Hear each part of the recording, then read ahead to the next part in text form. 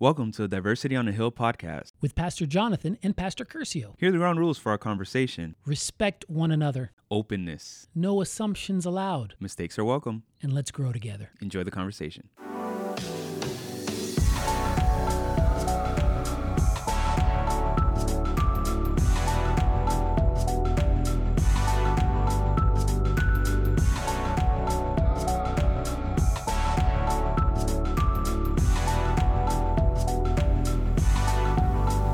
Well, hello there, everybody. Welcome to the Diversity on a Hill podcast. This is PJ, and sitting in front of me, as usual, is PK, and there's no one sitting to our left or right. No helpers to make us sound smart. No, none of that today. But we do want to continue encouraging you all to reach out to us at diversityonthehill@gmail.com, and also on the IG. You can reach us at Diversity on the Hill. Yeah, same place. Same place. All right. Well, hey, we're just going to jump into things today. I don't think this is a week of banter. So if you're listening to this in a few weeks and you're catching up, this community is going through a little bit of a tough time right now. And so we're not able to really catch up on what we've done, but we were at the Camporee. We were. And it was a nice experience. Good things happened there. The Lord was at work. Yes, he was. But we know that where the Lord is at work, so is the enemy is not taking a rest, especially during these days. That's correct. And so we wanted to talk about a little something this week because we had an unfortunate, tragic death within the Collegedale community. That's correct. We had a 14-year-old boy, teenager, I guess not. He's a boy. Mm-hmm. That was did you say 8th grade? He was in 8th grade. He was in 8th grade. Yeah, he took his life, Mm. and he completed suicide, and it's been rough. It's been rough. Found out Sunday morning at the Camporee as we were packing up to leave, and I took a moment apart from everybody. There was a tree line not too far from where our camp was set up, and just gave myself the opportunity to grieve a little bit. And once I gathered myself, we told family, hey, we got to go and let all the powers that be know that there was a tragedy that I needed to address. And we headed back home. And instead of going straight home, we went straight to our therapist's office. So thankfully, she was able to make time for us, and we started processing that, and then it's been a whirlwind since. Yeah. Now your daughter is in 8th grade, correct? Yeah, they were in the same grade. Mm-hmm. They had been in the same class, I believe in 7th grade, but they were in the same class this year. Yeah, but the same grade. Right. How many classes are there? There's 2 or 3. There's 2, if I'm not mistaken. I know that there's 3 now. Okay. My mistake. There's 3 8th grade classes now. Actually, in each of the grades, they're at the middle school. Yeah, and we know a few people who have kids in there in that same grade, in the same school, in the same, maybe even the same class. Yeah, we have colleagues. Yeah, we have colleagues that are in the youth department that also have kids in that grade. And yeah, I mean, it's been one of those things that the family really gave us a gift to be able to address it up front and actually say what happened. And the reason why they wanted that, they wanted us to have the whole message, which was, yes, it was death by suicide. However, if you are considering this, contemplating it, having suicidal ideations, they want us to let you know to reach out. Mm-hmm. Reach out to somebody. Let somebody know there are people around you that do care for you, that do love you, and do want to help you. Yeah. So if this is something that any of you listening are contemplating or just going through a hard time, just make sure to reach out, because there are people there that care and want to journey with you. Yeah, for sure. For sure. If you're feeling any kind of thing, please reach out. You're not alone. And if someone for some reason minimizes it, go ahead and reach out to someone else. That's correct. And make That's sure correct. that you're getting help. Yep. And I want to throw this in there too, because there's there was another gentleman. He's actually in college now. That just a couple of weeks ago was attempting suicide, and he reached out to me, and I was able to get to him before he hurt himself, right? And there are people, and you know what the interesting part of this, the interesting part of that experience was, he called me, and I wasn't able to answer at the moment his initial call because I was having dinner with my girls. And I was going to answer, though, because he's not that guy who typically calls me unless something is up. And but he and I have had a mentoring relationship. I had been coaching him a little bit. And he called me right back. And when I saw that he called me twice, right, I immediately answered the phone the second go round. I mean, I was going to call him anyways, but I just did. And, his words were, "I don't want to be here anymore." And I was like, "Where are you?" And from there, I was able to get in the car and drive out to him. And when I got to him, he had the weapon that he was going to utilize and ready to go, and thankfully nothing happened. Yeah. Right. But, reach out. I mean, obviously he could have given up right after the first call, but he didn't. Yeah.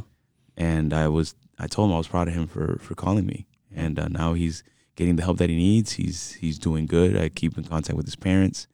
And, so if this is something that you're facing, or someone who is contemplating it or going through a hard time, please get help. Yeah, please do. I mean, no matter how desperate it seems now, there are always things to do, better days, and we need to hold on to the hope and be hope for people too. We need to make sure that we're being able to bring hope to people as people of the word. Something that's been hitting me lately is that we need to be people of good news, right? Yeah. Even in the midst of tragic times, we need to be people of good news. Well, me and Kershaw, while we're pastors and while we've read a little bit and know a little bit about, suicide things and have been, been through a couple classes or a couple seminars. And a couple experiences. Yeah, a couple experiences as well. Yeah. We want to delve further into suicide, but we're not sure this is necessarily the week to do that. Okay. I would like to have someone maybe with a little bit more credentials behind their name in this to talk a little bit more about specifics of that and stats and some coping mechanisms. But we did want to make sure that we were saying, hey, reach out to someone if at all you are feeling these kind of things. So, we might touch a little bit on it here and there during this episode, but something I do want to touch on because things are so fresh. I do want to talk a little bit about mourning. Okay. And kind of what happens through this process now, because we have a whole community that's mourning.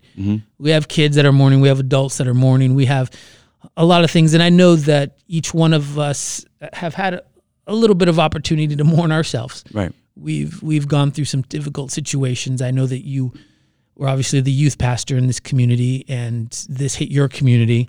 So I know there's mourning still going on for you at this point in time, and knowing that child and having that child, within your circles. Oh yeah, he was at Sabbath school on Saturday. Yeah. Before he took his life that evening. So, I mean, there you go.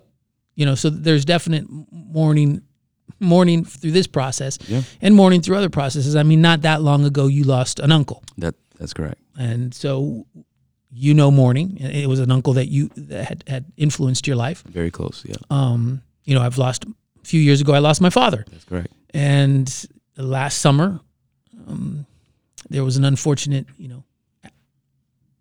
incident where a young man lost his life at camp. One of our staff members due to a heart condition he had. And so I want to talk a little bit about mourning and how we handle that. Yeah. How do we reach out to people? How do we not reach out to people? How do we, because through losing my father, I actually realized a lot about myself and how I handle mourning. Yeah. And everyone's a little bit different, which makes this tricky. Because as a pastor, I've dealt with different people in different stages of mourning, and everyone handles it differently. And it's such a tricky situation. It is. Because some people want one thing while another person wants something totally different. Some people, they just handle it differently. Yeah. Yeah. And you can say one thing to one person and it totally backfires on another person. That's exactly how it goes. And it's so, it's such a difficult process. But I wanted to have a conversation about maybe how each one of us handles the process or handled our own process. Yeah.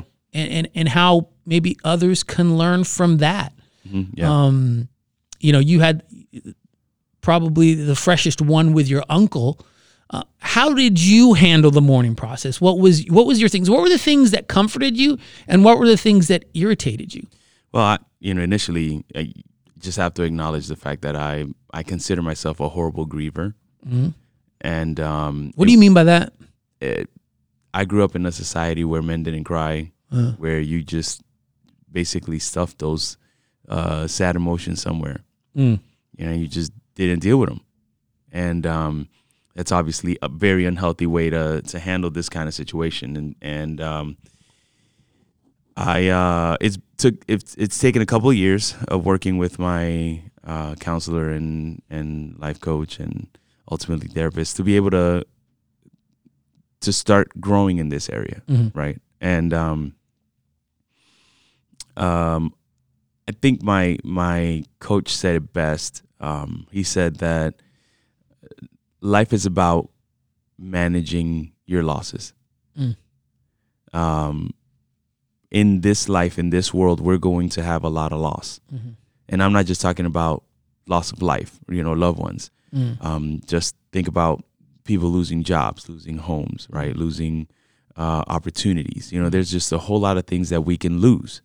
And all of those situations do bring a sense of mourning to you. You can grieve a loss of a job. Correct. And so everything has grieving right. attached to it, which is good to know, because I think sometimes we say things of trying to be comfort to someone who's lost a job and not realizing that there's actually a grief process going on. Correct. And it's not the same grief process as losing someone. Correct.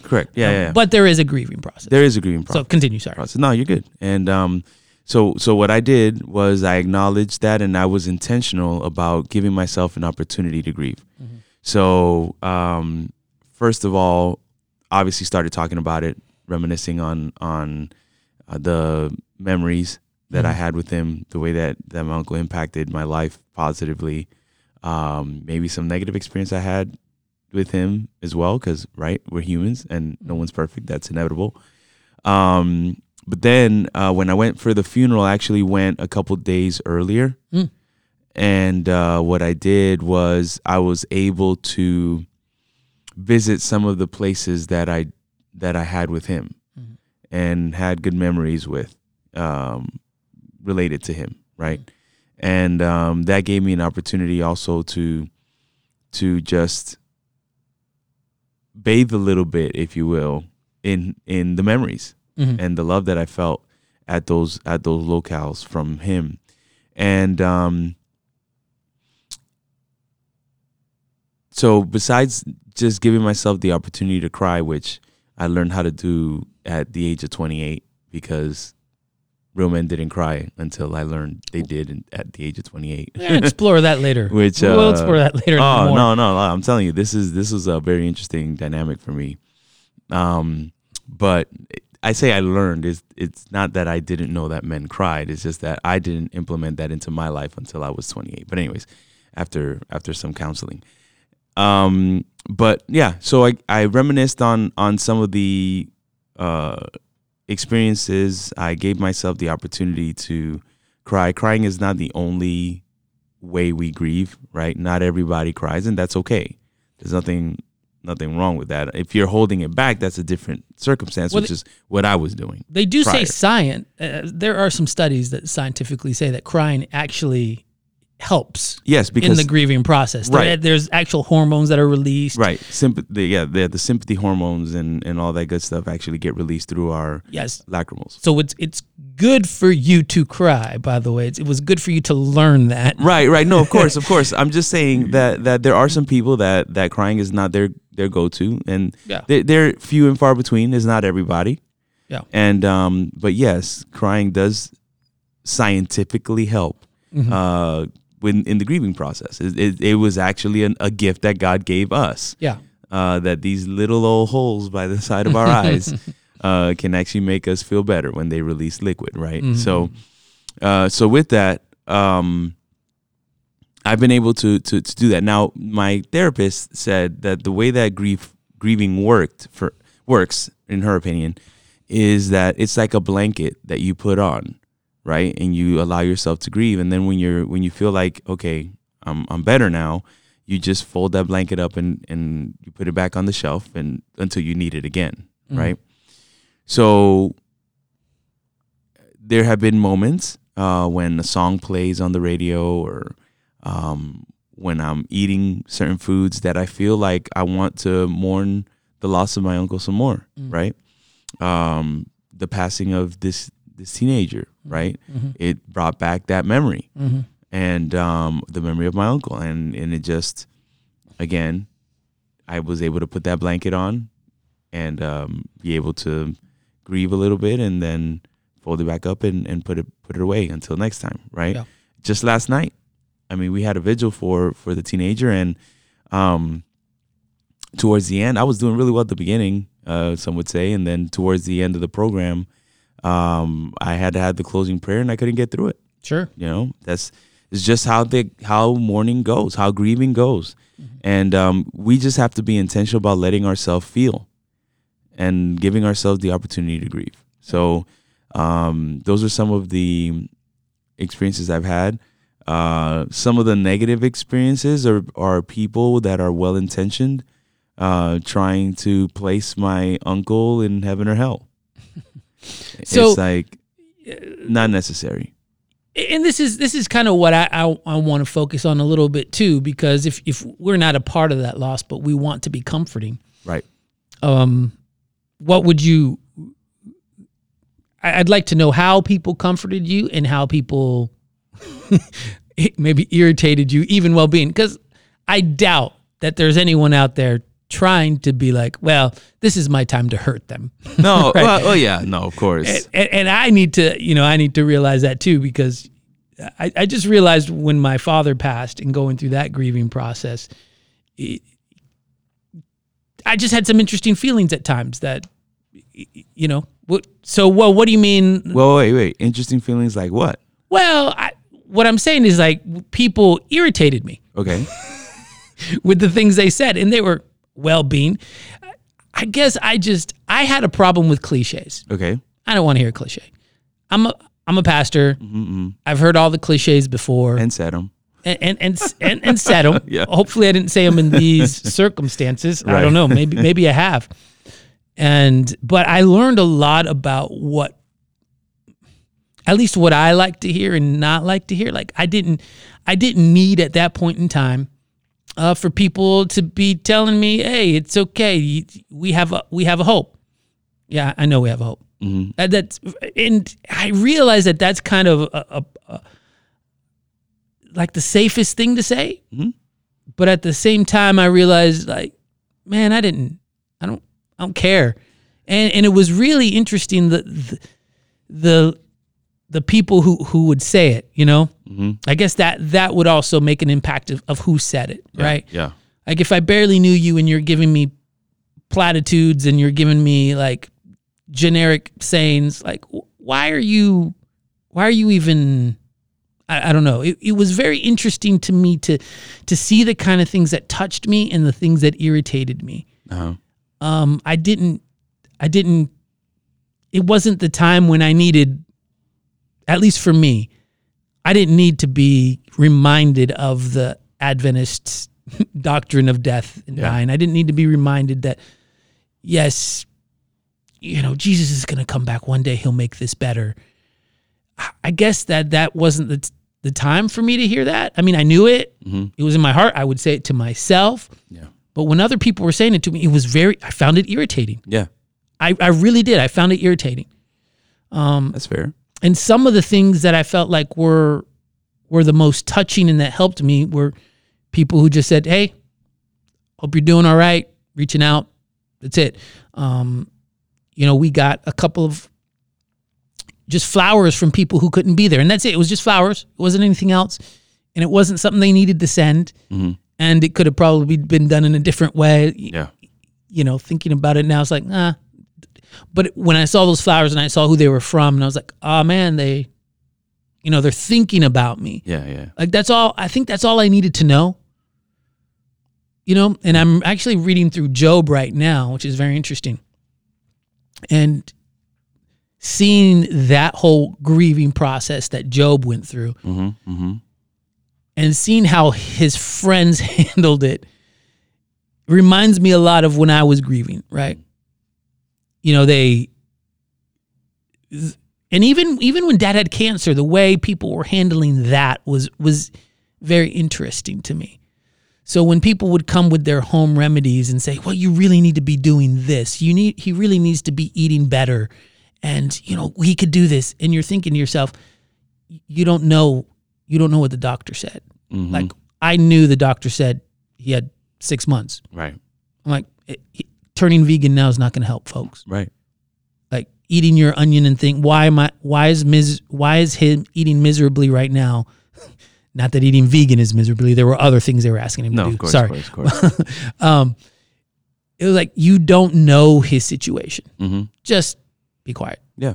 Just let us process this. Yeah. And they were good meaning people. Yeah, they were well-meaning. I mean, I get it. Yeah. But I just found most people irritated me. Part of it was the grieving process. Part of that was that I was going to be a little bit annoyed at things, right? Yeah. I just lost my father. Right. And you were angry about that, and that's natural.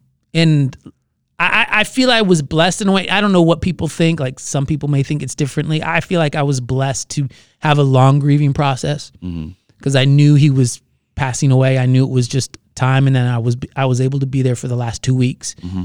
And that process was tough, probably super tough, but also at the same time, I was grieving through that process as I lost my father. But it just reminded me, and going back to Job, at the beginning, Job's friends were just there. Yeah. And that was exactly what he needed. Yeah. Is when they started to open their mouth. That he didn't need that. And if you read it, some of the things they said were correct. Yeah. Not all of it. Yeah. But some of the things they said were just things that they had heard. Some of them I underlined and be like, oh, that's a good line. Mm-hmm. But it wasn't what Job needed, and they didn't know the full story. Yeah. Most of the time when we open our mouths, we never know the full story. That's correct. And so we could be saying the most comforting things, but we don't know the full story. Yeah, we share that all the time. And that's why we shut up, we let people talk, or we let them cry. At least this is my experience. Mm-hmm. And it's when they ask the question that gives us opportunity, that gives us permission to speak. But even then, we need to speak carefully. Yes, and let me interject as well. The fact that we don't need to become fixers. Because we can't. Because we can't. Right. We're human. We can't fix this. Nothing you can fix. We can't fix the situation. And again, we would like to. Some of us naturally gravitate to wanting to be a help and an aid, and that's all well and good. But sometimes, like you said, we need to follow the example that Job's friends gave us in the first part of the story, which is just being present. Yeah. Like you said, the power of the power of the flowers wasn't the flowers. Mm-hmm. It was the fact that the flowers were there. Right. There was a presence. That was their presence in a moment they couldn't be present. That's it. And the flowers didn't say, anything. We have a hope. It just said, sorry. Yeah. That's it. And sometimes we want to fix things and we make things worse. Yeah. I mean, and so that was that's my experience. I mean, how was yours? Is it similar? Is it different? Because I know some people feel like, I don't know. I don't know if other people need things, but to me, it's being present. It's, being there in their roughest time of just giving them a hug and being aware if they need space. Yeah. Well, as it pertains to my uncle, it was interesting because he was in another state. So after receiving some condolences, not a lot of people knew about my relationship with my uncle. So the people who found out and, close friends, reached out, just sorry for the loss or what have you, and here for you kind of, and that was fine. That was fine. I guess I was blessed at the fact that I wasn't in the community in that sense. And a lot of people I don't think they knew that I lost my uncle. Right. Yeah. So it was a select amount of people that heard that I had lost my uncle, and none of them tried to fix it necessarily. Right. I did have a couple of people at the funeral that irritated me because they were busy trying to sort the fact out that how he lived his life. They were trying to determine whether or not he was going to go to heaven, and I was like, well, it's not their job. No, it isn't. And I love the way that my therapist put this. He was like, when people start talking like that, you need to be like, oh, wow, I did not know I was in the presence of God. So can you tell me when you're coming back to raise him up? Like shut the hell up. Like, that's not your job. And as humans, we love to know everything. We want to know every detail. Yeah. And like you mentioned before, and like we say on this podcast all the time, when we're having these conversations, we don't have the full story. And in the end, only God knew his heart. And let's speak to this situation here now, because we have an interesting situation where a young man took his own life. Yes. People want to know details. They do. And I mean, in reality, we're all a little curious. Yeah. And kudos to the parents, right? Because the method of the suicide, they did not share. And let me tell you this: if you're in this community, stop trying to find out. If you're trying to find out, yeah. If someone tells you whatever, it doesn't matter. It's not their story to tell. It's not your story to try to find out. Right. We're not investigative journalists. Nope. And it really doesn't matter. Yeah. And also, let's make sure suicide, and we'll talk a little bit more about this probably when we get into the suicide episode that hopefully we'll have in the next few weeks or months here. But let's make sure that we're not doing the same thing about making assumptions of this young man's eternity. Oh, no. And I know some people, suicide has had a very negative connotation in the church. Correct. In the past. Yeah. And it's complex. Everything is complex. Yes. So it's not black and white. Yeah, we don't know, and we need to make sure that we're aware of that as well. Let's not try to find out stories. Let's just be there for people grieving. And I think that's something that's very important that you said, It's we don't know the full story, but it's also not our job to know the full story. Correct. And again, we have a natural desire to know. I mean, just think about this. Go all the way to the beginning, right? The temptation for Eve was that she didn't know it all. And she wanted to know. And the enemy was like, if you eat this fruit, you're going to know. Yeah. And I've heard a lot of people kind of explain, well, God was trying to keep them, people who maybe don't understand the character of God or who want to understand some psychological things. They say this about the church a lot, that the church wants to keep you ignorant. Correct. And I kind of bristle at that, right? Because Eve didn't lose her ignorance. She lost her innocence. Correct. That's a good clarifying. And sometimes when we want to find out the story, we sometimes lose our innocence in getting the full story. Yep. Like, if you want to know what happened with that politician, or how this person perhaps passed, or how this person was and I'm talking in general, like, we want to know all the juicy details if there's a divorce or if there's an affair. Yeah. But why? What does that do for you? It doesn't do anything but take away your innocence. It Correct. doesn't make you more knowledgeable. It doesn't help you in the situation. So stop trying to figure out the full story and just be there for people. Mm-hmm. And, we're talking mourning in all kinds of situations, right? Yeah. And one thing that I'm really kind of worried about, and it always worries about me, is the social media aspect of this. So I'll give you, my own personal experience. All I can give you is my personal experience. Last summer when we lost that young man at camp, what ends up happening is that in social media, questions are asked, assumptions are made, right? Right. So to get personal, but not too personal, there were questions being asked about the medical response. Yeah, they were. Right. I remember that. And the questions were asked, hopefully in an innocent way. But what they didn't realize is how those questions affected those young men and women who were there giving the medical response. Right. Right?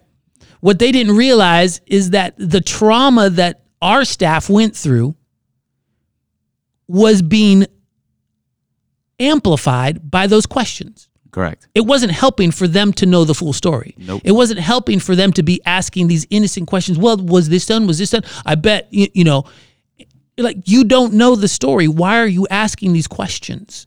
All it is doing is opening wounds. Sure, proper people will ask proper questions at the proper time. Right? Yeah.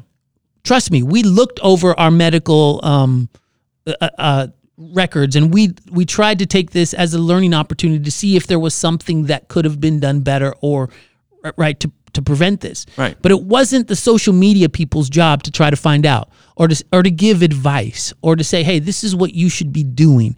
There is no blueprint for what we went through at camp. And trust me, it was probably the most, even after losing my father, probably the most difficult days of my life were those days. Wow. Because my father was 80. He had cancer. It was a slow, painful death, but I was able to process it. Right. This was immediate. This was reaction. I had 100 staff that I had to try to somehow be strong for when I couldn't even be strong myself. Right. Right. Right. And then you have people asking questions. You have people not, I would say, well-meaning people saying things that were borderline just annoying. Yeah. And you're just like, listen, we need people just to be there. And that, and here's another thing. We need to make sure that our good intentions don't give more work to those going through the mourning process. yeah. There were a couple well-meaning things and things that were just done that actually made more work for our staff or for me and my wife. Yeah. And you're just like, you can't give us more work. We're already doing tons of work at camp. Exactly. And now we're trying to mourn and get through this and still minister to kids. And then your well intentions are giving us more work. Yeah. How about you just, anyways, and these are just things that through my personal process, I want to be a better support system for people who are mourning. Yeah. And so anyways. Well, I mean, two of the experiences that I, again, not trying to be the hero here or, toot my own horn. This is just Holy Spirit driven, right? If you pray before you do anything, the Holy Spirit will guide if we allow the Holy Spirit to. For instance, while at seminary, there was one of my colleagues that his wife died in a car accident, right? And he and I became closer after the death of his wife, simply because while he was sitting alone during the funeral, I said he shouldn't be alone. And I just sat by him. I didn't say anything. I just sat by him.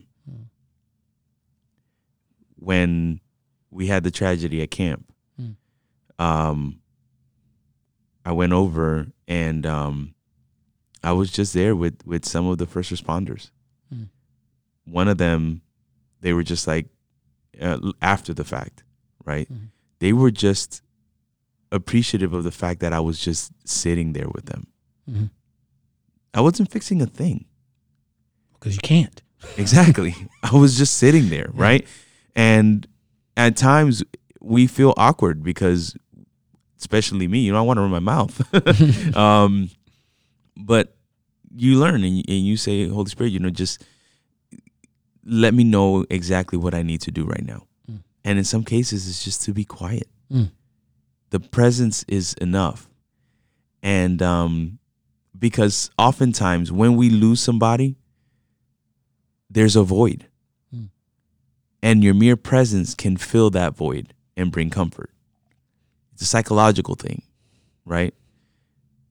But you don't have to say anything. And you can let the person vent. They're going to ask questions. And sometimes they're just rhetorical questions. They're not questions for us to answer. Not even if we know the answer to the question.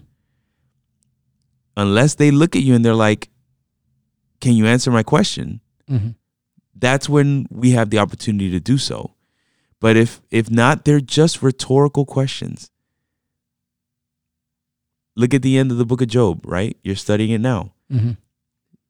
God bombarded Job with questions, rhetorical questions. Yeah. Right? And put Job in his place after all his, complaining and all that, maybe frustrations.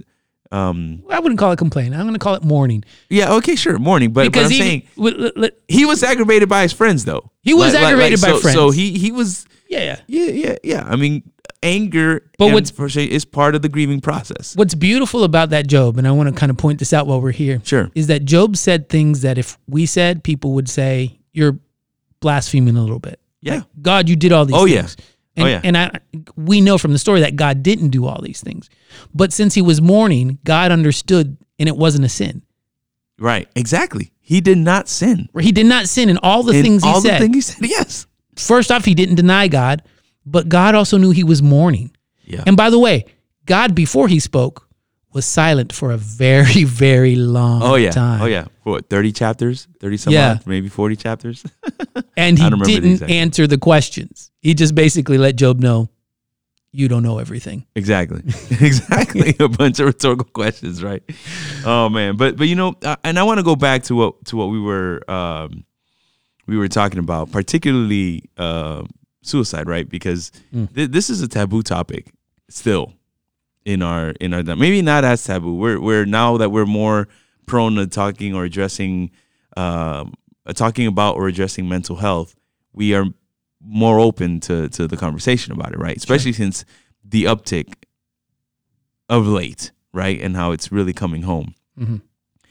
And in the end, right, the thought process is, what does the Bible have to say about that? Or do we have an instance in the Bible where it brings up this whole concept of suicide, right? And you would think that the one that committed suicide in the Bible, and the story that comes to mind, obviously, is Samson's story.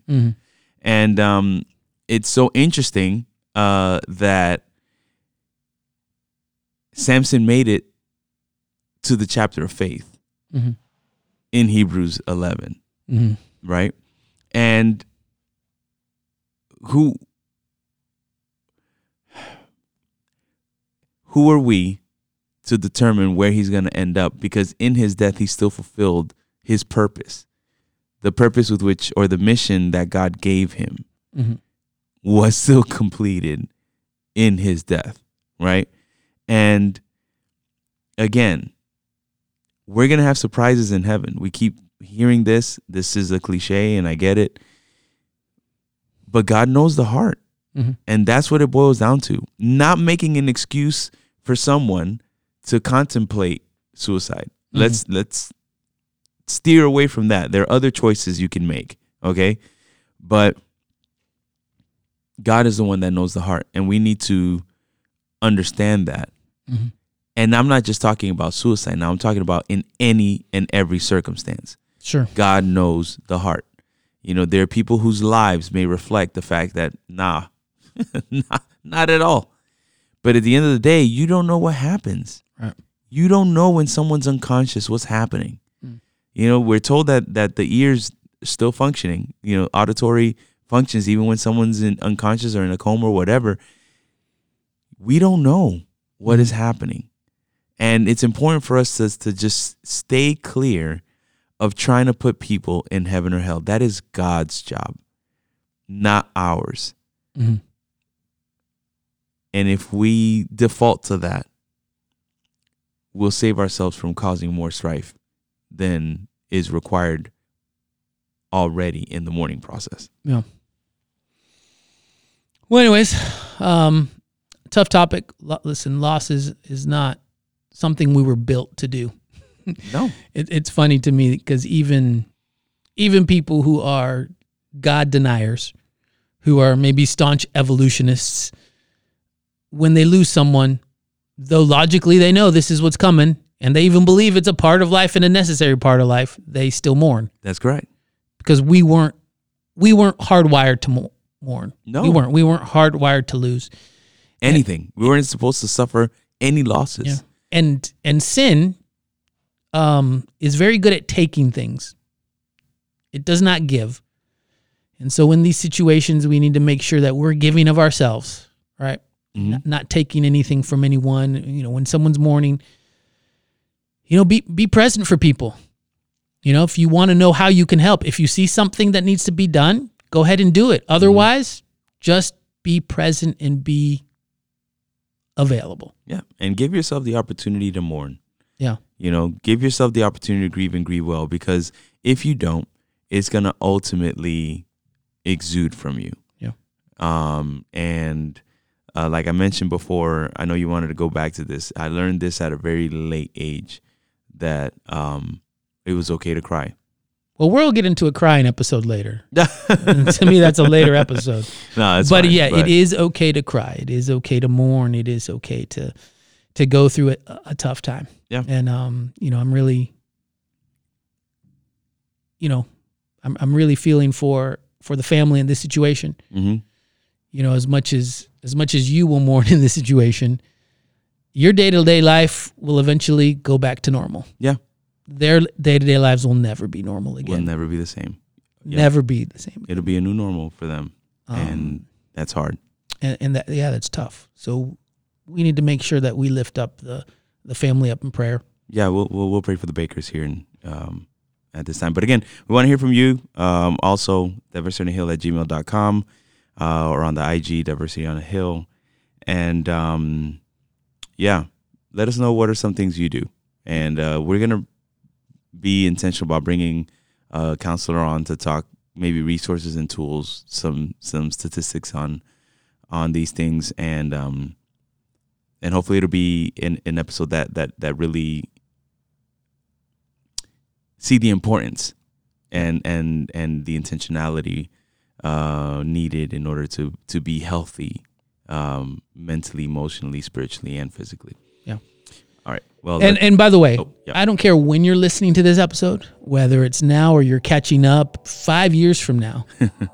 If you hear this episode, still lift up the family in your prayers. Absolutely. Because this is a road that will never be quite the same until the Lord comes back and fixes this world. Right. But yeah, continue to pray for families who have lost loved ones, especially in tragic ways, because there is, or a son or a daughter. Oh yeah. I mean, it'll be there forever. I continue to pray for families who I know have lost loved ones years later, because the process continues to go. So even if you're listening to this 2 years from now and you're like, they prayed about it then. No, pray for the family right now as you hear this. Yeah. All right. Well, let's pray. Yeah. Father, we thank you for the opportunity to pray.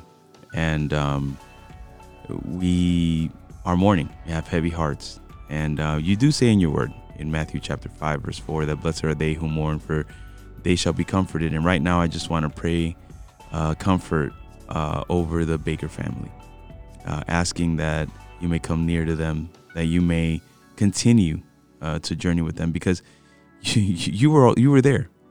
You were there the whole time. You had never left them. You never abandoned them. So just bring them comfort like only you can. Yes. That they may be able to adapt into their new normal as seamless as possible. And that our community will continue to be a supportive one for the rest of their lives until you come again. But Father, we have listeners that have also lost loved ones and are probably grieving or at some point, had the opportunity to mourn or didn't mourn. We just ask that you bring them comfort as well, that they may draw closer to you, that these experiences may make us desire your coming even sooner. And Father, we thank you because we know that you have the keys to hell. Satan does not win. In the end, you do. So until that day, give us strength, grant us peace, and thank you for your love. We love you so much in your name. Amen. Amen. Thank you for listening to Diversity on a Hill. Know that you are loved. It's PJ, and I'm out. And PK here. Many blessings. Until next time.